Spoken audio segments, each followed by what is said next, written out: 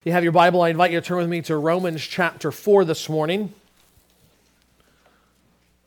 Romans chapter 4.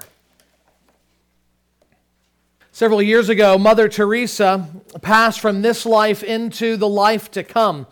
And at that time, there was a great outpouring of affection and appreciation and praise for her life, for her attitude and what she had done. For those of you, probably most of you know that she gave up a life of safety and comfort to work among the poorest and the sickest people in India. In fact, so saintly was her reputation that now any who seemed to be above the moral fray of others, either real or imagined, or someone who sacrificed as much, is actually called a Mother Teresa. Who can doubt where she will spend eternity? A year and a half later, the infamous serial killer Ted Bundy was executed for dozens and dozens of murders across multiple states. He was despised by many, many more families and communities in this country. The afternoon before his execution, he was allowed to meet with the Christian counselor James Dobson, and as part of an interview, he made two striking comments. When he was asked if he deserved the punishment he was about to experience, here's what he replied. Quote, "I don't want to die. I won't kid you. I deserve certainly the most extreme punishment society has. I think society deserves to be protected from me and others like me. That's for sure." End quote. Later, Dobson asked him about the news that he had heard that Bundy had actually turned from his sins and trusted in Christ.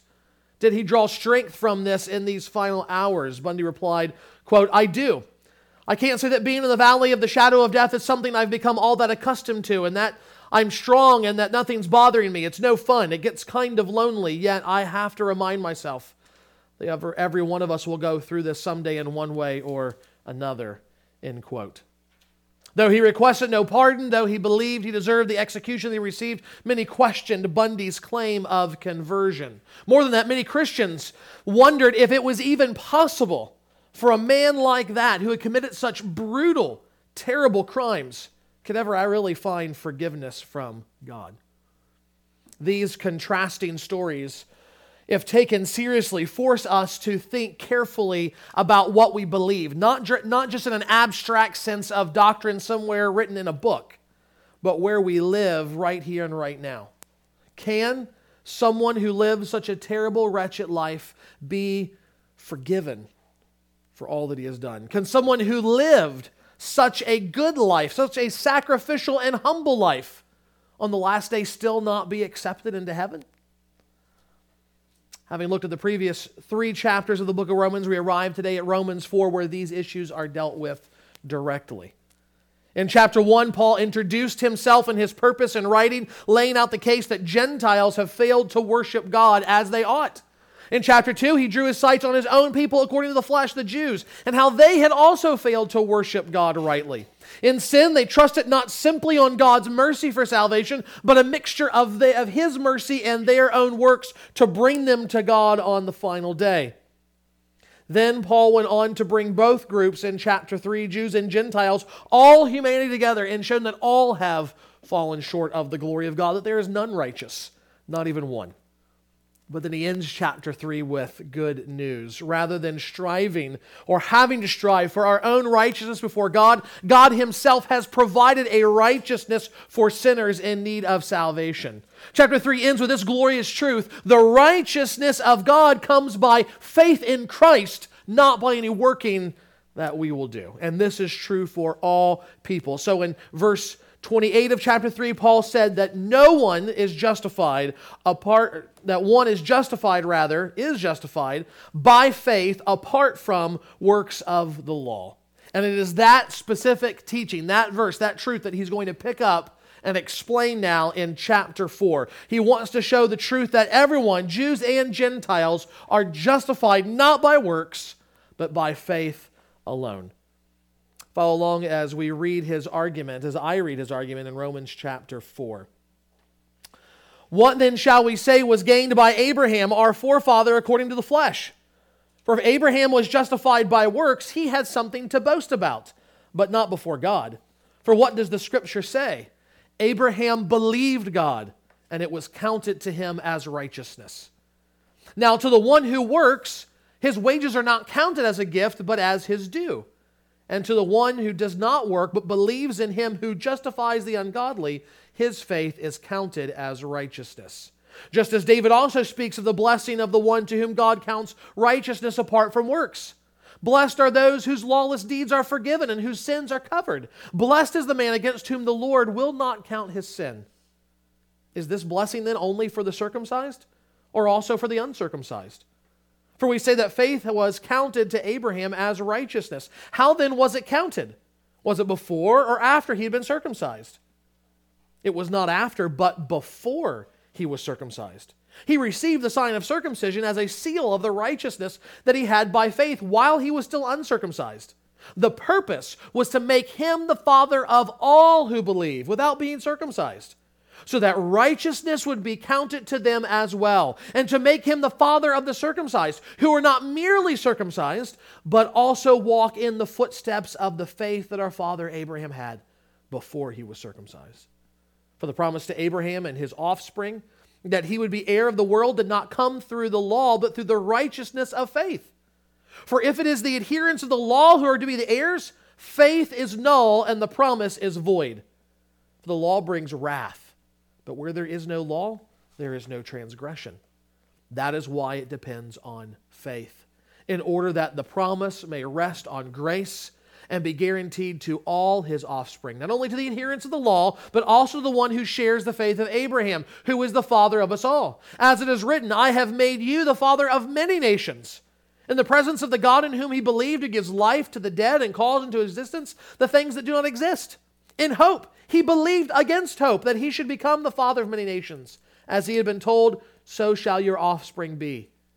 He did not weaken in faith when he considered his own body, which was as good as dead since he was about 100 years old, or when he considered the barrenness of Sarah's womb. No unbelief made him waver concerning the promise of God, but he grew strong in his faith as he gave glory to God, fully convinced that God was able to do what he had promised. This is why his faith was counted to him as righteousness. But the words, it was counted to him, were not written for his sake alone, but for ours also. It will be counted to us who believe in him who raised from the dead Jesus our Lord, who was delivered up for our trespasses and raised for our justification. May God bless the reading of his inerrant and inspired word. As the title of the sermon indicates, this chapter is all about God's justification of sinners. Why does he do it? How does he do it? But before we get into those questions, probably a more fundamental question needs to be answered. What is justification? What does that word mean? Well, it's a word that comes from the law courts. In biblical terms, it's God's legal declaration of our status before him. Though we are condemned before him for our sins, he declares us to be righteous in Christ when we put our faith in him. And it's important to remember that justification is different than sanctification. Justification is our declaration, God's statement that we are righteous, though we are not. And sanctification is the actual transforming work whereby God makes us to be righteous before him. Both blessings spring from Christ, but must be kept separate lest we misunderstand God's saving work. In light of these things, we can summarize Romans 4 and today's sermon like this. Through faith in Christ alone, all people are justified before God apart from any work that they do. That's what this chapter is about. And although there's an outline in the bulletin to help us see Paul's explanation in this chapter, there is really only one point and one application from this chapter this morning. See the gospel of Christ in justification through faith alone and believe. That's it. That's what we want to accomplish in the next several minutes before us. We want to see how the unrighteous can be considered righteous before God in Christ, but we need to believe that promise of blessing for ourselves. Perhaps believe for the first time and receive forgiveness of your sins, or continue to believe. For the better that you understand justification by faith alone, the more you will find the roots of your faith deepened. What will the results be? Strength to withstand the accusations of the devil and others, assurance to fight off the insecurities of your own heart, and humility to forsake boasting in ourselves that we might give glory to God. Well, chapter 4 begins by showing us, first of all, the freedom of the justified. The freedom of the justified. What is the freedom that justification brings? Simply put, we aren't doing works to earn our salvation. We are justified by faith apart from works. The reason why that's so important that Paul has to hammer home, not just for his Jewish readers, but also for us today, is because we almost seem hardwired to think that God will accept us more if we do good works for Him. That somehow He will come to love us in a saving sense all the more, or perhaps it's one or the other. He won't love us at all unless we do good works. And Paul wants us to understand that that's just not simply the case. That's not something new that he himself is coming up with. He did not invent the doctrine of justification by faith, but in fact, he points us back to Abraham in the Old Testament to show how this has been God's plan from the beginning. In fact, his whole argument revolves around this man, Abraham. Now, do you remember who Abraham was? For Israel, he is the physical father of the entire nation. All of the Jews can, if they had the records, trace their descent all the way back to Father Abraham, who had many sons. But here's the thing. When we read in Genesis 12, Abraham was not a godly man. Just the opposite. God chose him and called him out from among the pagan peoples of the world. He was a descendant of Noah, preserved through the flood, but he was an idolater. And God revealed Himself and called him out of that idolatry to serve Him, the one true and living God. And Abraham followed after God. He answered that call. And in Genesis 15, God made a covenant with him, promising to bless him and his descendants throughout the entire world. And we're told that Abraham believed God, that he trusted Him, and as a result, he obeyed Him. But the order was confused in Paul's day. In the mind of the religious leader, the religious teachers of the Jews, Abraham obeyed God, and therefore he was justified. And so Paul has to say, no, that's not the order of the text. That's not actually how it happens. To give you some idea about how people thought, though, there was a rabbinic commentary on the Old Testament called the Book of Jubilees, and there it says this: Abraham was perfect in all his dealings with the Lord and gained favor by his righteousness throughout his life. So by his righteousness he earned God's favor, God's blessing, God's grace. According to them, Abraham was righteous and therefore blessed by God. Furthermore, a couple of centuries before Paul's time, in the prayer of Manasseh, we read this: Therefore you, O Lord, the God of the righteous, have not appointed repentance for the righteous, for Abraham, Isaac, and Jacob, who did not sin against you, but you have appointed repentance for me, a sinner. Now, on one angle, we think, okay, he's a sinner, he's humble, he wants to repent. But he totally misses the point. Somehow, Abraham, Isaac, and Jacob were righteous and not in need of repentance. They were never sinners. And what does Paul say in Romans 4? We've got it wrong. We didn't actually read our Bible the way that we should have. Abraham was not justified by his own righteous works, but just as with us today, he was justified by faith. He says in verse 2, For if Abraham was justified by works, he has something to boast about, but not before God. For what does the Scripture say? Abraham believed God, and it was counted to him as righteousness. Paul quotes again and again and again Genesis 15:6 to show that God counted him as righteous, declared him to be righteous, not because of works, but through his faith. Do not confuse the gift of God in justification with something that we earn by our works. Justification is not a wage, it is a gift. So J.D. Crowley, in his commentary, says that we should imagine a company that gave its employees a special bonus every year at New Year's. But one year the economy was bad and the company didn't give out the bonus. The employees got angry and held a demonstration demanding the bonus. That sounds like America, doesn't it? Interestingly enough, he's writing to a Southeast Asian culture, so that makes it all the more interesting. But that's us, right? We get this gift. One year we don't get the gift. What do? We didn't get what we deserved. You don't deserve it. It's a gift. That's the point. It's not your wage, it's not your paycheck. It was a gift. They had confused it. And what does Paul say? Verses 4 and 5. Now to the one who works, his wages are not counted as a gift, but as due. We know that, right? To the one who does not work, but believes in him who justifies the ungodly, his faith is counted as righteousness. Justification is not an earned wage from what you do. It is a gift from God. Paul's introduced Abraham to show that the new way of Christ, where justification by faith in his name is preached, is not something new. This is how people from the very beginning, all throughout the Old Covenant as well as the New Covenant, have been saved. Not by their works, not by their obedience, but by faith alone in the promises of God. Even King David speaks of the blessing of the one to whom God counts righteousness apart from the works. Blessed are those whose lawless deeds are forgiven and whose sins are covered. Blessed is the man against whom the Lord will not count his sin. That is what justification brings. All lawless deeds forgiven, all our sins covered over, and not counted against us. Why? Because we earned it? No. Because God was gracious and merciful. And in his loving kindness, he bestowed it upon us as a gift when we trusted him. Now, justification is about more than just individual salvation, though. It is not less than that. Don't let anybody tell you it's not about individual salvation. It is. We just saw that. Blessed is the what? Blessed are those, the individuals, whose lawless deeds are forgiven and whose sins is covered. Blessed is the man, in case you missed it, against whom the Lord does not count as sin. Justification is about individual salvation, but it's not just about that.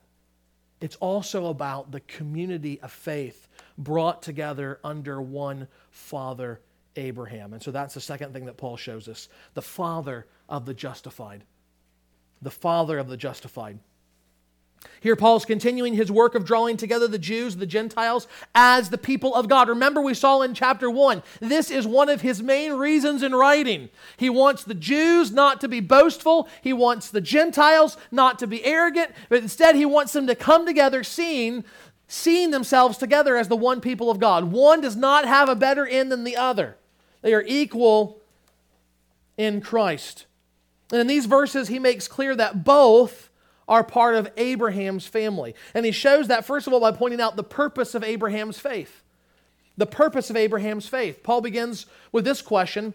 Verse 9, is this blessing then only for the circumcised or also for the uncircumcised? Is the blessing of justification by faith, of forgiveness, of having sins covered, is it only for the Jews or is it also for the Gentiles? Who can be justified by faith? And Paul says, in answer, remember your history. Remember your history. Abraham's faith was counted to him as righteousness, not after, but before he was circumcised. You can go back and read it for yourself.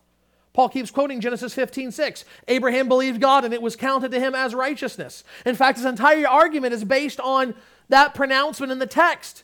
Abraham is justified in chapter 15 when God made the covenant with him. When does he get the gift of circumcision? Chapter 17. That's like 20 years in Abraham's lifetime. Did justification come before or after circumcision? There is no doubt it came before circumcision. In fact, it was a sign of his faith.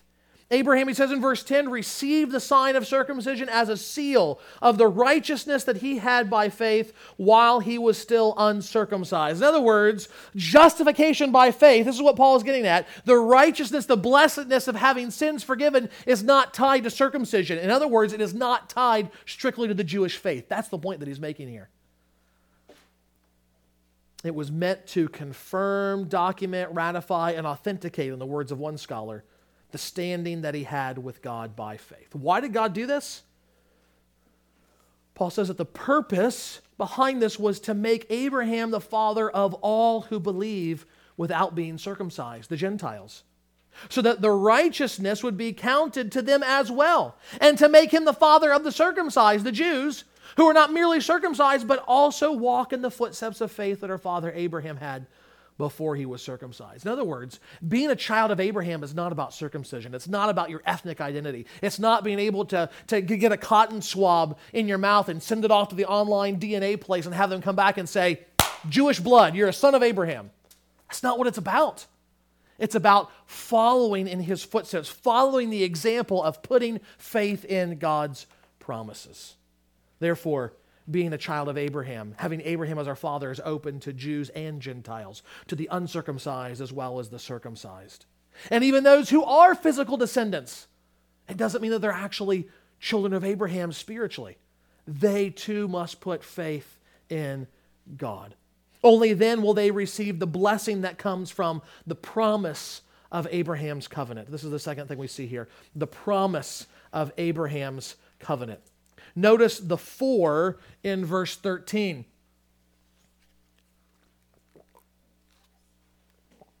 Paul is continuing his argument, grounding it further in what the Scripture teaches about Abraham and his faith. Specifically, that the promise to Abraham and his offspring that he would be heir of the world did not come through the law, but through the righteousness of faith. Now, if you know your Bible, if you know the story of Abraham, immediately you should have a question mark in your head when you read that verse.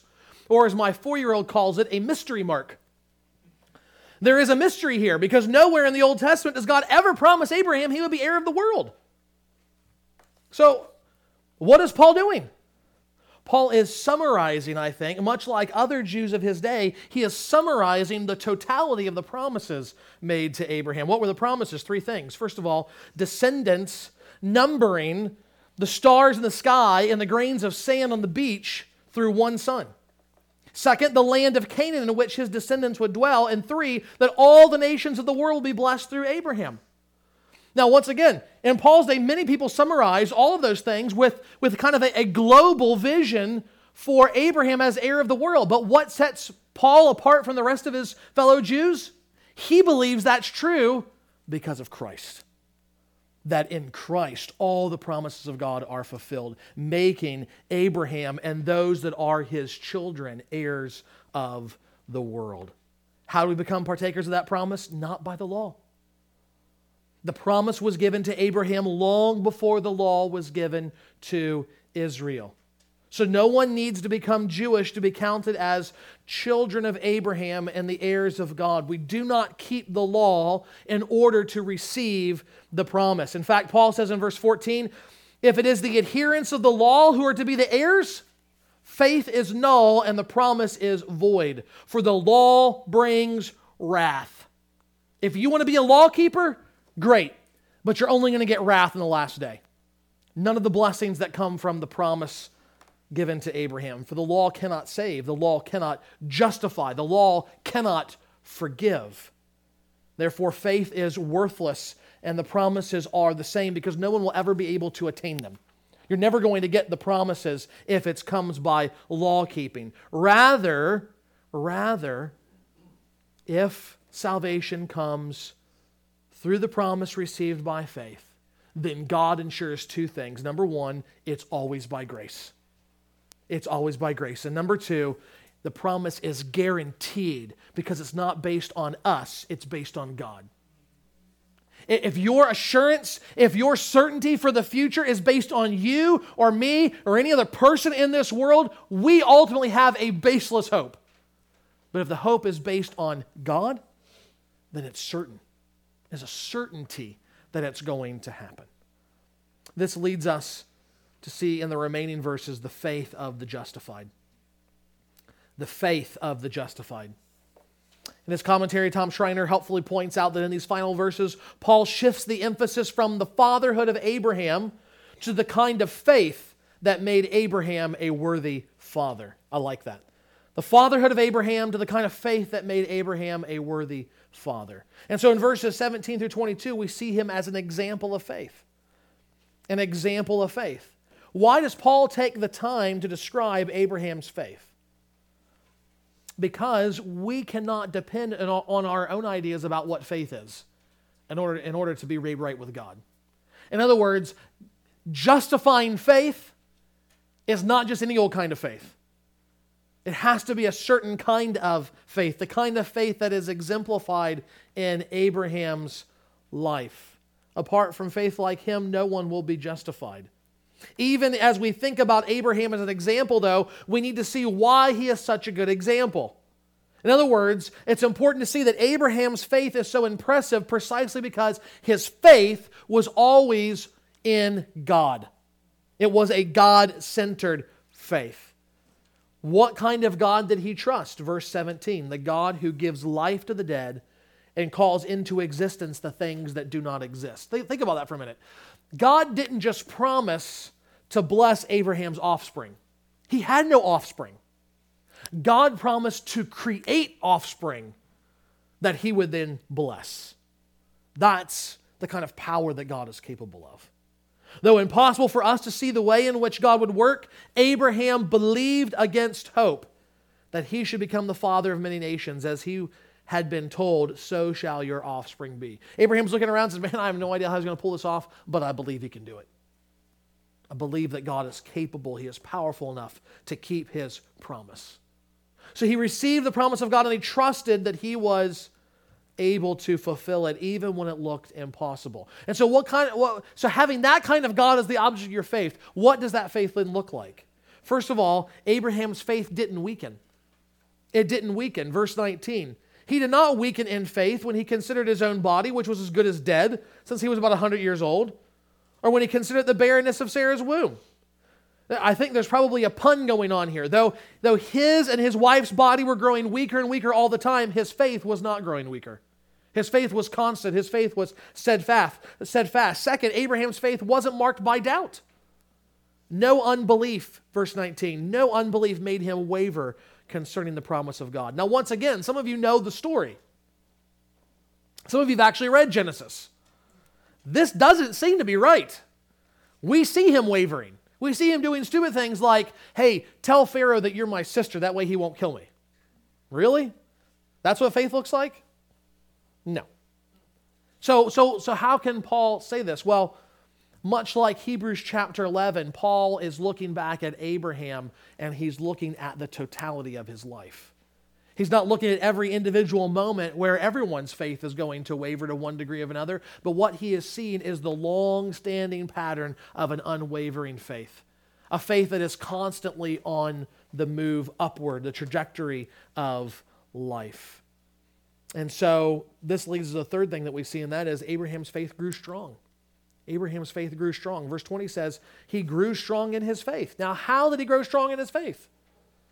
Paul says two things strengthened his faith. First of all, he grew strong in faith as he gave glory to God. Isn't it interesting that not long before this in chapter 1, Paul said that failing to give God was humanity's fundamental sin. And yet, Abraham doesn't give in to that sin. He does just the opposite. He gives glory to God. He glorifies him. The question is, though, how does our faith glorify God? Well, when we put our faith in God, it shows our dependence on him. And the more faith that we have in God, the more dependence we have on him, the more dependence we have on him, the more glorious he is seen to be. If we're only willing to kind of put one toe on the plank and say, I'm not sure, it's a little unsteady, the plank doesn't get much glory there, right? But if we kind of go, woo, and we're just bouncing up and down that thing, that plank's getting some glory. It shows we think that thing is sturdy. How much more God? In the midst of all kinds of circumstances in life, that things look absolutely impossible, we say, God, but you have promised to do this. And not just what I want to have happen, but chapter and verse, legitimate promise, this is what you've said you're going to do. And we grasp hold of that and say, God, I believe it. Doesn't that show God to be glorious? God worthy of praise? Schreiner is again helpful when he says this, the supreme way to worship God is not to work for him, but to trust that he will fulfill his promises. Second reason why Abraham's faith grew strong is because he was fully convinced that God was able to do what he had promised. You understand, Abraham was a man just like us. He's no different than us. There's nothing special about him. He was a rabid idolater before God called him to himself. And we need to understand when we think about these biblical characters and we just think, oh man, they had it easy. I'm not like them. I can never do that. Sure you can. Sure you can. Here's the difference. Abraham understood who God was clearly. That's what gave him strength to his faith. The reason why we don't have faith like Abraham is because we remain foggy on our understanding of who God is. We have not spent time digging into an even fuller picture of God from his word to create in our minds a God that is so glorious, so powerful, so all-pervasive that we cannot help but trust in him. Abraham only had a fraction of the revelation of God that we have, and yet he grew strong in faith. And the result was his faith was counted to him as righteousness. Abraham is given as an example of faith to us, but then Paul brings everything together in the final verses where we see an exhortation to faith. an exhortation to faith. Paul says, but the words "it was counted to him" were not written for his sake alone, but for ours also. Ponder that for a moment. God's work in the life of Abraham, God's inspiration of Moses to record Genesis 15:6, all of it was not just for Abraham or even Israel's benefit. It was written for our benefit as well. I often say that the Bible was not written to you, but it was written for you. And this is exactly what Paul is saying right here. The weight of all redemptive history moves from the fact that Abraham believed God and it was counted to him as righteousness. And then this fact in verse 24, it will be counted to us also, who believe in him who raised from the dead Jesus our Lord, who was delivered up for our trespasses and raised for our justification. Just as God justified Abraham when he believed the promises back then, so now with the greater revelation of God's promises in Christ, he will also justify us when we put our faith in him. In Christ, we see the fulfillment of all the promises to Abraham. He is the one true offspring through whom all the nations on the earth will be blessed. He is the King of Israel and the Lord of all creation. Thus, in him, we inherit the entire world. As the fulfillment of all God's promises, Christ is now the supreme object of our faith. And when we put our faith in him, faith like Abraham, steadfast, unwavering, growing, then we too will experience God's justification. Just as Abraham marveled that God could bring forth life, even a nation from his ever-weakening body, we should marvel that God can justify the ungodly. We should marvel that he can save the wicked. And then we should look to Christ, seeing that he indeed was delivered up for our trespasses, that the sword of God's wrath fell on him in our place, though he was innocent and we were guilty. What's more, God raised him from the dead for our justification. Here's Paul's point. It doesn't mean anything if we don't believe it.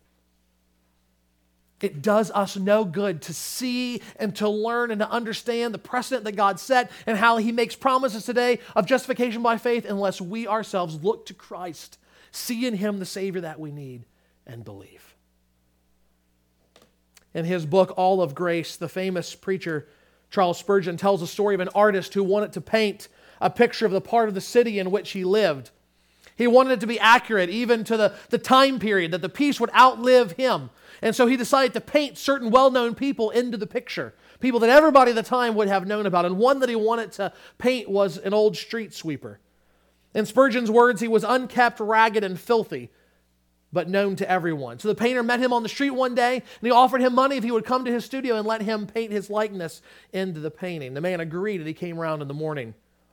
But when the painter opened the door, he was shocked by what he saw. The man had washed his face, he had combed his hair, he had put on a suit, and he had in every way made himself look completely respectable. And Spurgeon says at that point, the man sent the man home. What he needed was a beggar, not a gentleman. Likewise today, if we would try to clean ourselves up and make ourselves presentable before God, if by our good works, believing they would somehow make us acceptable to him, then we say, here I am, God, I'm ready for justification. I'm ready to be counted righteous in you. God will turn us away.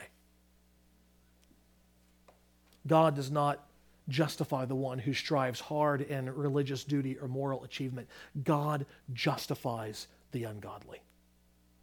Therefore, whether a nun or a murderer or anyone in between, all who would want to be right with God must look to Christ and to Christ alone for God's saving mercy. Only he who was delivered up for our trespasses and raised for our justification can bring us to God. So whether for the first time ever or the 50th time today, put your faith in him and in him alone for forgiveness and justification with God. Father, we're so thankful for these gospel truths that you give to us in your word. We're so thankful that it is not our works that we need to cling on to and bring before your throne, but Father, only Christ himself. Lord, we pray that our minds and our hearts would soak in these truths. That, Lord, we would find immense freedom from labor, Not that we would stop living a life of good works, but that, Father, we would find much joy in doing so. Knowing that our good works are an evidence of our faith and our love and our acceptance with you, not our striving to be made right or acceptable before you. Lord, may we humble ourselves by receiving your gift and trusting you, therefore bringing you glory and honor and praise. We ask it in Jesus' name. Amen.